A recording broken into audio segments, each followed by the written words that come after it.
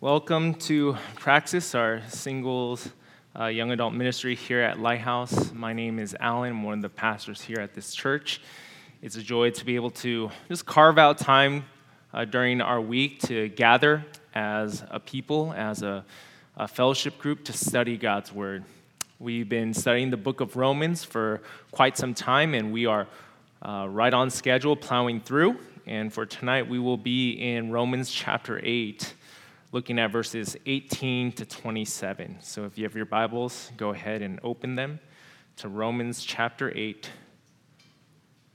And our passage tonight will be verses 18 to 27.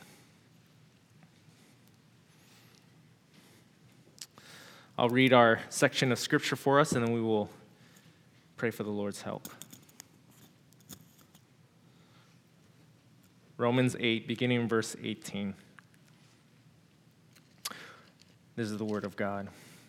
For I consider that the sufferings of this present time are not worth comparing with the glory that is to be revealed to us. For the creation waits with eager longing for the revealing of the sons of God. For the creation was subject to futility, not willingly, but because of him who subjected it, in hope that the creation itself will be set free from its bondage to corruption and obtain the freedom of the glory of the children of God. For we know that the whole creation has been groaning together in the pains of childbirth until now. And not only the creation, but we ourselves, who have the firstfruits of the Spirit, groan inwardly as we wait eagerly for adoption as sons, the redemption of our bodies. For in this hope we were saved. Now hope that is seen is not hope, for who hopes for what he sees? But if we hope for what we do not see, we wait for it with patience. Likewise, verse 26, the Spirit helps us in our weakness, for we do not know what to pray for as we ought. But the Spirit himself intercedes for us with groanings too deep for words. And he who searches hearts knows what is the mind of the Spirit, because the Spirit intercedes for the saints according to the will of God. Let's pray. God, we beg of you for help.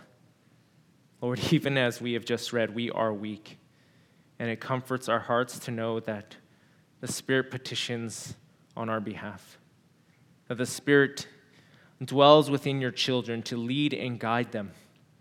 And we pray that the Spirit would do his work to open our eyes to behold marvelous things, to see the glories of Christ, and to trust. Lord, we believe, increase our faith that Christ might be evident in how we live. Even as we encounter or undergo suffering, Lord, we do not lose heart, because we know it is a way in which you are refining us, preparing us for the glory that is yours and that will be shared with us.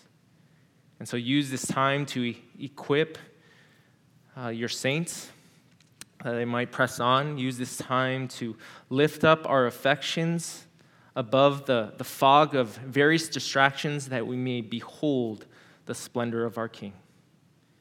We ask these things in Jesus' name. Amen. For you are dust, and to dust you shall return. And so ends, familiar words, the sentence of judgment God passes on the serpent, the woman, and Adam. For man's sin, death is introduced to the world. And if that was not bleak enough, we see how wide the curse reaches. Back up from there, that harrowing conclusion, and we discover even creation itself is affected. God announces, "Cursed is the ground because of you, Adam. In pain you shall eat of it all the days of your life. Thorns and thistles it shall bring forth for you." So there we go. Decay and death. Since the start, these twin towers have haunted mankind and our planet. as punishment, judgment for our disobedience. Everything is disfigured and broken in some shape or form. But we thank God that our Bibles don't end in Genesis 3.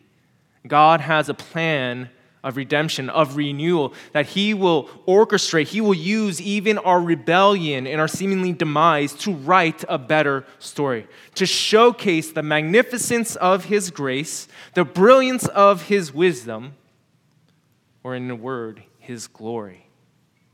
His glory. In the darkest of night, there's still light at the end of the tunnel. That amidst all the pain, misery, and fallenness in our world and in our own very souls, there's a glimmer of hope. God is ordaining, decreeing history towards Revelation 22, where a new heaven, a new earth, and the only thing broken there will be the curse. The moans of suffering replaced with the praise of saints, when Eden is restored and the dwelling place of God is with man. And interestingly enough, this is what Paul aims to unfold for us in our time tonight. If you were here with us last week, we closed kind of holding a mixed bag. We were encouraged, taught that we are led by the Spirit. We rejoice in our adoptions as sons, co-heirs with Christ, heirs of God Himself, destined for glory. That's good news. But Paul also tells us there's a sequence of events. Glance back, verse 17. Provided we suffer with Him, in order that we may also be glorified with Him. So the path of glory is paved with suffering. Therefore, it shouldn't surprise us when we encounter hardships.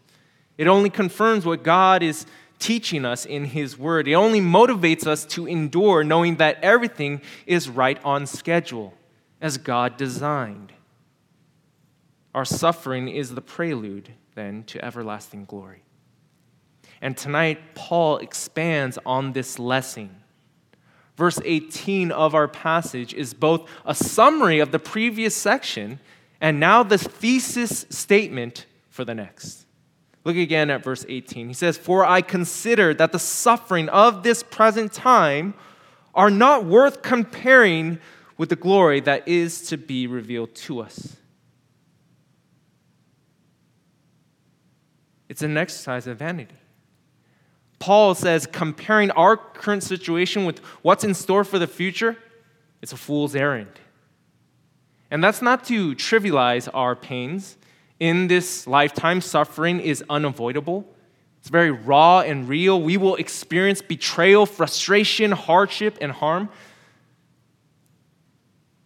But in the next, God will wipe away every tear and do away with every evil. And we long for that. We long for that glorious day when God will make all things new. And yet, presently, we know that we aren't there yet. We live in the in-between paradise lost and the celestial city. And so we groan. But we aren't the only ones to do so.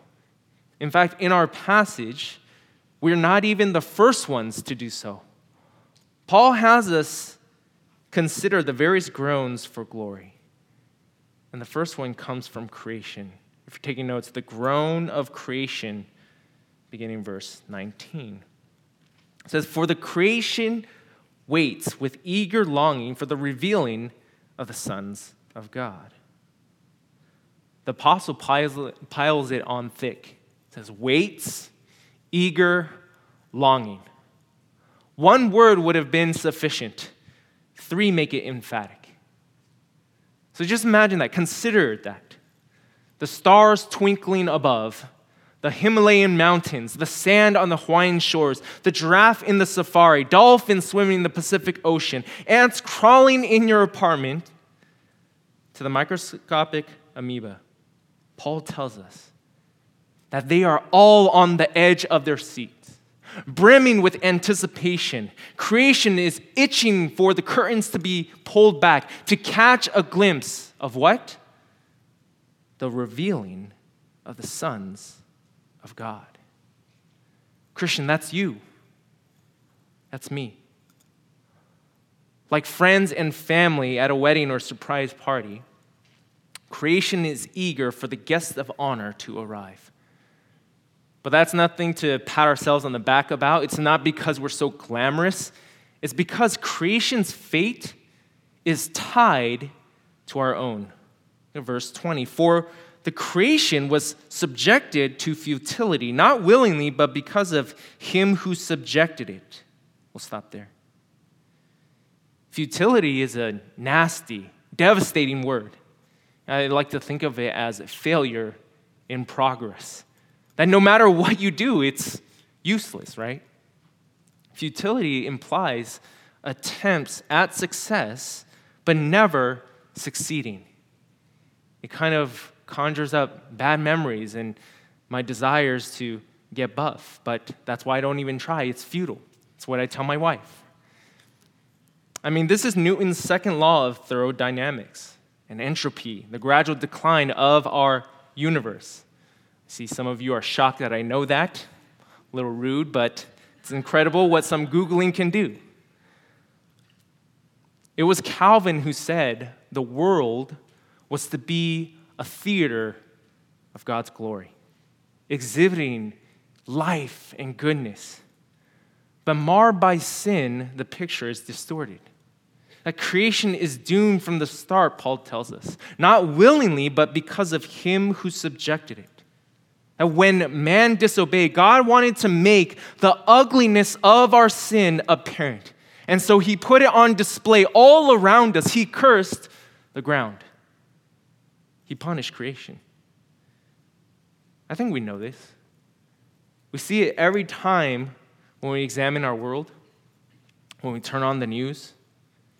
You have earthquakes and mudslides demolishing homes, droughts drying up crop, spoiled food, bankrupt businesses, riptides ripping children underwater, freak accident where a tiger mauls someone to death, tumors and invisible viruses like COVID killing off loved ones. And I could go on. And I will for a moment. Road rage, office politics, the monotony of work itself, marital infidelity, mental illness, suicide, the tediousness of our chores, raised voices and clenched fists, orphans and widows. The evidence is dizzying. All the futility, brokenness, death surrounding us in creation is a reflection of all the futility, brokenness, and death residing inside of us because of our sin. That's why it's a package deal. Sin is so serious an offense, so cataclysmic an evil, nothing is left unscathed. Creation itself is collateral damage. No longer free to flourish and thrive, creation is enslaved to similar chains that we have, to deterioration and death. Thorns and thistles. Instead of working with man, creation works against man, resisting and fighting back. This is the byproduct of the fall. How it's always winter in Narnia. But don't overlook those last two little words of verse 20. In hope. In hope. They introduce to us the reversal, the beginning of the end. That as creation entered the curse because of man, so creation will exit the curse at the redemption of man. Verse 21, in hope that the creation itself will be set free from its bondage to corruption and obtain the freedom of the glory of the children of God. Here the snow begins to melt, and we are afforded a sneak peek. Though the world be tarnished, we know God is still gracious. A good conversation with a friend, the savory taste of a delicious meal, the grandeur of the Grand Canyon, the loyal company of our dog is a sign that not all is lost. It's a preview of what creation could be, foreshadowing the delights and joys and goodness of a future world, a world liberated. All the beauty and pleasures in this life are whispers of hope that we have for the next. Just listen to how the prophet Isaiah describes it. This is Isaiah chapter 11, verses 6 to 9. He remarks, "The wolf shall dwell with the lamb, and the leopard shall lie down with the young goat, the calf and the lion, the fattened calf together, and a little child shall lead them.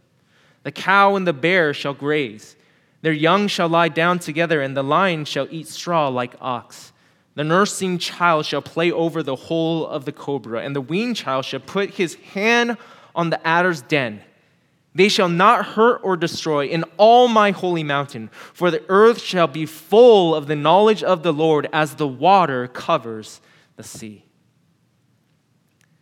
We read that maybe in our own devotionals, and it doesn't faze us because it seems so far-fetched, so unreal. It is a bizarre picture. But it's only bizarre because we have been dulled. We have become so accustomed to brokenness and death in our lives, in our world.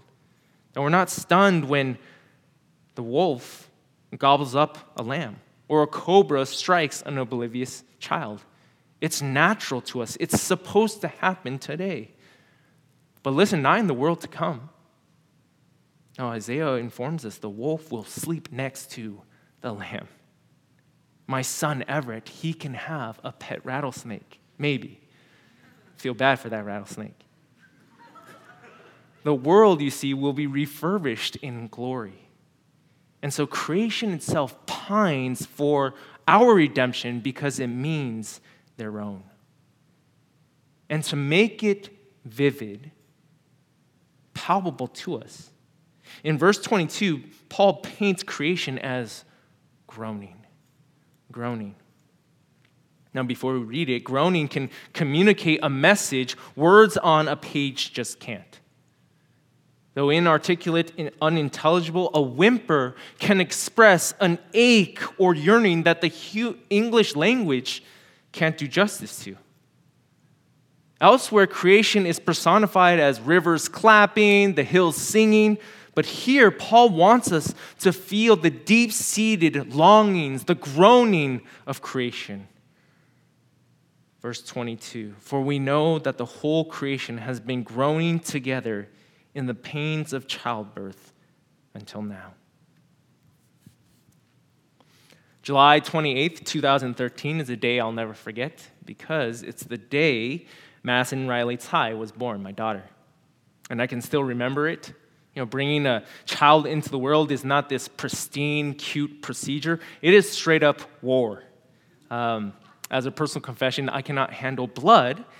And so you can imagine the state I was in when I was ushered into the delivery room. I was weak, okay? Not in the cool slang way, but in the pathetic kind of way. And I remember my eyes locked with Barry's, my wife, and I could read her mind. She was telling me, "Stop it. Suck it up and pull it together before I kick you out of this room." And yet, there was nothing I could do about it. It was all too gory and gross, and I wanted to faint. I was supposed to be in there to support my wife, but there she was holding my hand, telling me how to breathe, But I am proud to announce, after many hours of labor, we did it, or she did it, right? She gave birth to our daughter. And with child in arms, the groans of childbirth are drowned out for the oohs and ahs of this little life. And that's a similar picture Paul is creating here. That's why Paul calls them birth pains, child pains, not death pains. There's a huge difference if the groan is heard from the ER versus the maternity ward. One is preparation for death, and fear and worry would be the appropriate reaction. But the other is a precursor for life. And so joy builds. Creation groans because it is on the precipice of welcoming a glorious life. And what we find is that within the groan of creation, there is another groan. Our second point, the groan of Christians. Verse 23. And not only the creation, But we, Christian, we ourselves who have the first fruits of the Spirit groan inwardly as we wait eagerly for adoption as sons, the redemption of our bodies. First fruits in this verse is exactly what you probably think it means. It's the first fruit of a season's produce. And so when you notice a tree finally yielding a peach, you pluck it, bite into it, and you're assured there is more where that came from. It is harvest time. And Paul declares we have the first fruits of the Spirit. This is what theologians call the already and not yet. There are dimensions to our salvation, our adoption, we already, currently, presently enjoy. We are indwelt and led by the Spirit. There's no condemnation in Christ. Our sins have been paid for.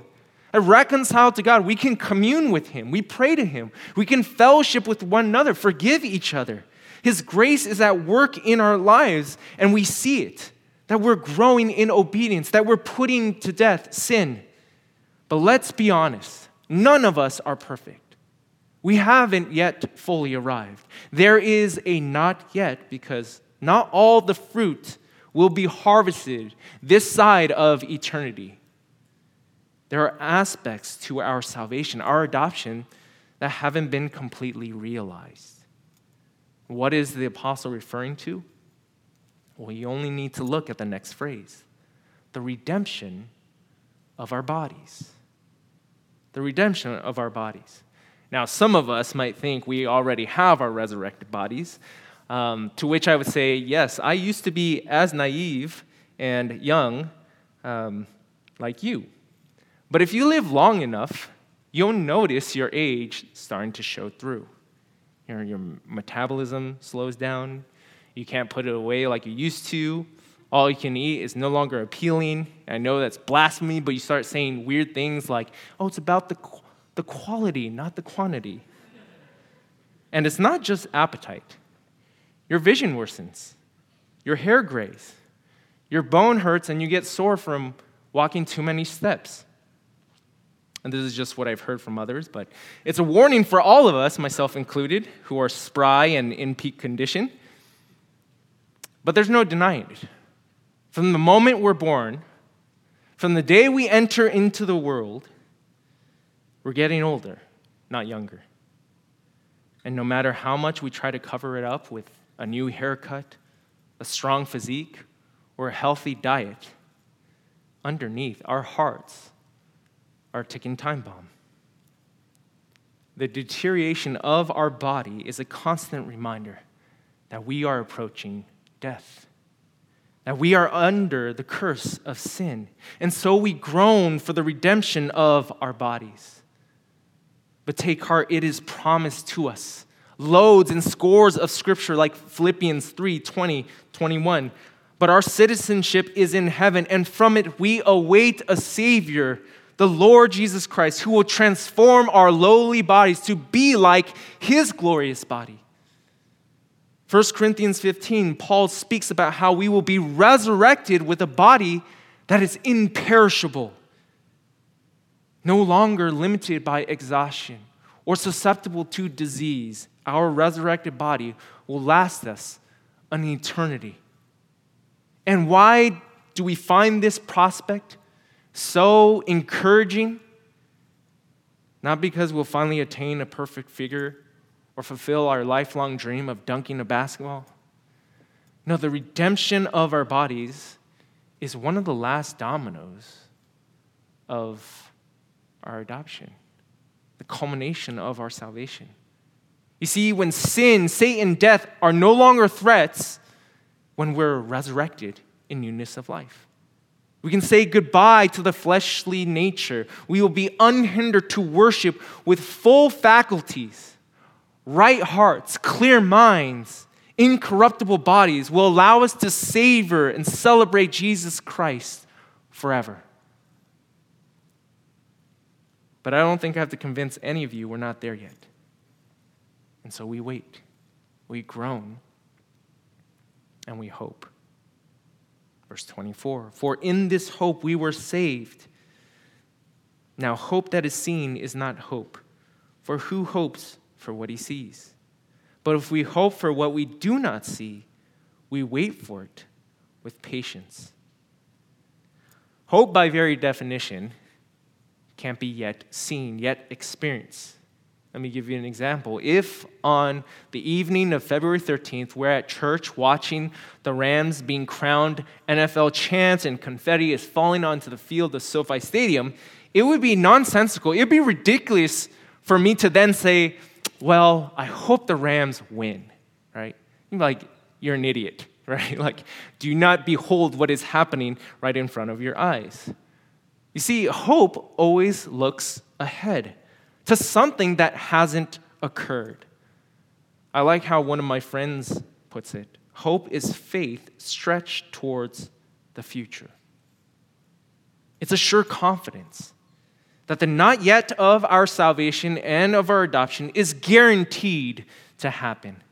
And because we are so certain, we can wait with patience. Now, patience might not be the best translation here. For us, patience carries the connotation of passivity, inaction, that we're just sitting around doing nothing.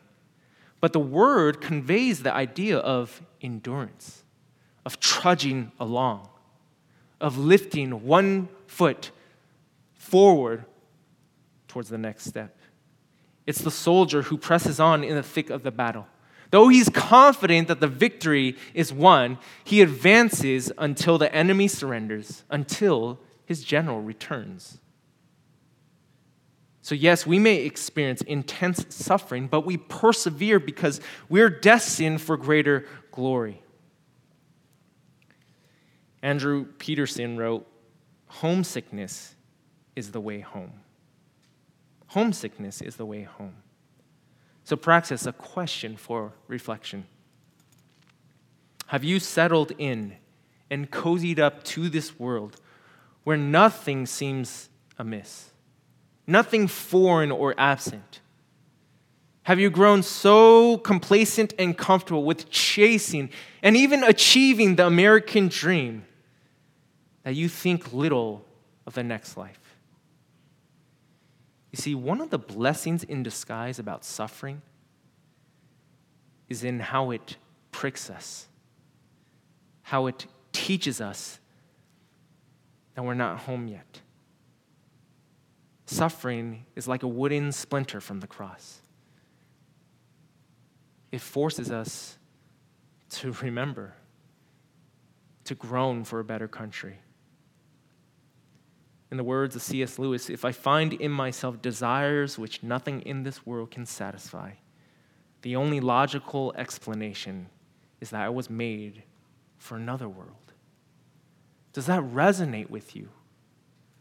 Or do you just plow through life as if this is all there is? Within the groan of creation is the groan of Christians. And listen, within the groan of each Christian is the groan of the Spirit. Our third and last point, the groan of the Spirit. Verse 26. Likewise, the Spirit helps us in our weakness. We'll stop there. The Holy Spirit is called the Helper in John 14, and here we find him helping in a particular manner. He helps us in our weakness. And you might ask, okay, how exactly? I am weak in many ways. Well, take heart, read on. Specifically in regards to when we do not know what to pray for as we ought. There are certain things we know to pray for.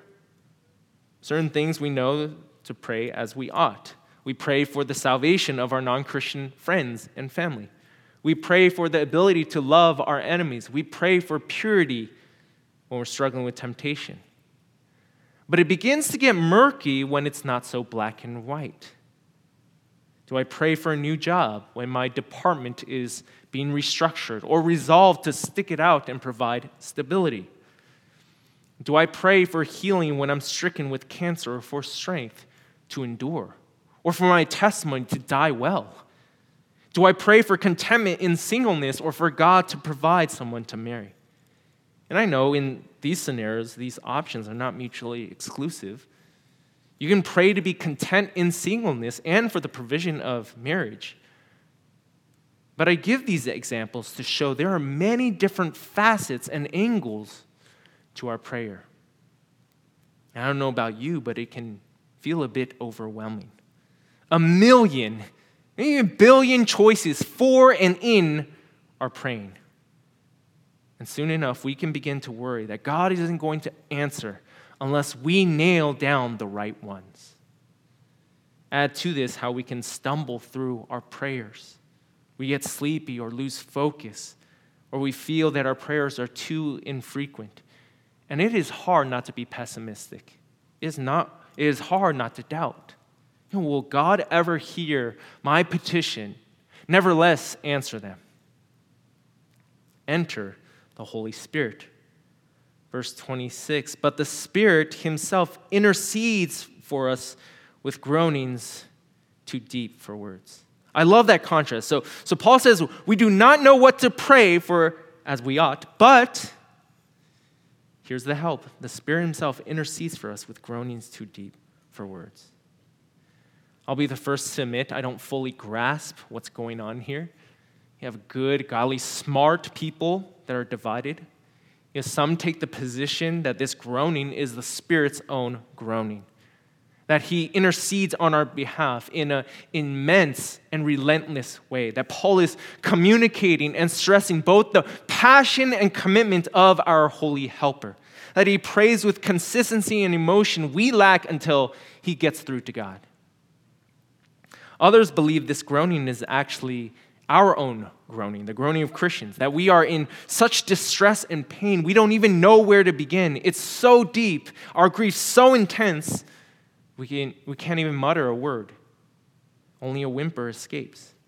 But the Spirit then comes along to fill in the gaps and make our groan his very own. An illustration might be beneficial. It's like how a little troubled kid is unable to articulate what has him so distraught. Right? You've probably seen this before where their eyes are gushing with tears, they have all sorts of snot congesting their nose, and they can only blubber out indiscernible words. But then Big Brother shows up to fill in the details, to explain the situation. And with a better grasp of the circumstances, the needs, and the hurts, the older brother champions his younger sibling's cause as his very own. He groans louder. Now, whatever interpretation you take, wherever this groan originates, it doesn't change the significance. Because in the end, you might not be able to distinguish who's crying out. And that's precisely the point. That's what comforts us. The Spirit petitions compassionately, competently, and completely on our behalf. We may struggle in our prayers, but the Spirit doesn't. He never misses the mark. So he's the perfect candidate to intercede for us. Verse 27. And he who searches hearts knows what is the mind of the Spirit, because the Spirit intercedes for the saints according to the will of God. Paul introduces all the players involved. You have God the Father, us, and the Spirit. God the Father is omniscient, leaving no stone unturned. He who searches the nooks and crannies of our hearts also knows the mind of the Spirit. Because guess what? They are on the same page. So when the Spirit prays, he always does so according to the will of the Father. The Spirit and the Father are in tune. The Spirit knows whether to pray for the new job opportunity or the cancer to go away. And no word is wasted. God doesn't argue with himself. I like how the New English Bible translates this verse. It writes, he pleads for God's people in God's own way.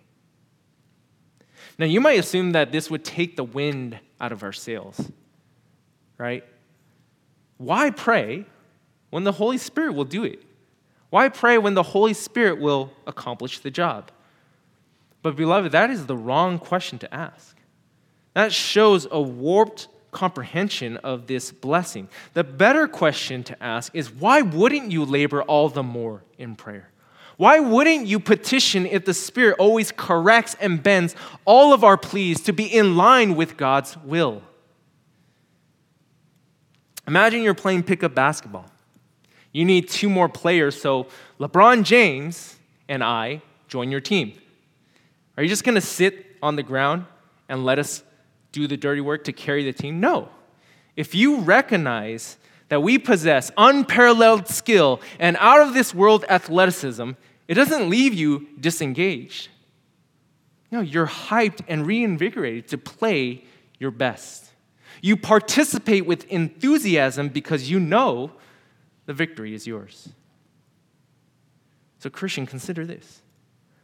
God wants your godliness more than you do. And He is so set on that. The gift of the Spirit is proof of it. He's not just the first fruit. He ensures we get all the fruits, interceding so that we make it to the very end. No wonder, as we will see next week, all things work together for our good. The Trinity triple teams us to accomplish His divine will. Though we may be afflicted in such anguish, we're sobbing and near silence. In our feeblest groans, know this, friends, we never pray alone. Never. The Spirit groans with us for a glory that's ours in Christ. After all, Jesus is familiar with the process. Not even he is exempt. He enters our suffering, taking on the form of a servant, being born in the likeness of man.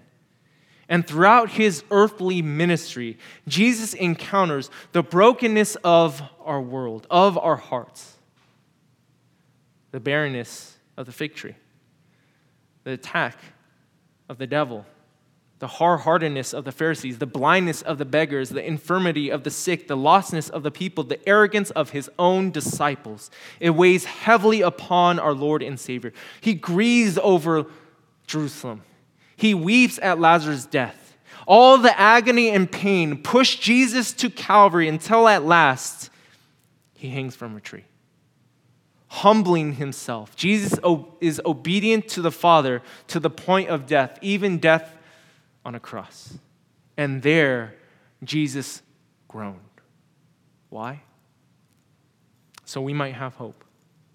We might be reconciled, redeemed, adopted as children. Jesus is crucified and dies to fulfill the will of the Father, to reverse the curse and secure future glory. And death is swallowed up in victory.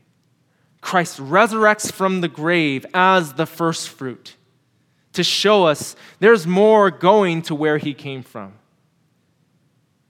So today, though there is a symphony of groans, creation, Christian, and the Holy Spirit, there will be one day something that surpasses, when the groans of His people become shouts of celebration, when the glory of God dawns. But until then, we persist and press on, waiting eagerly for the hope of our salvation. Let's pray.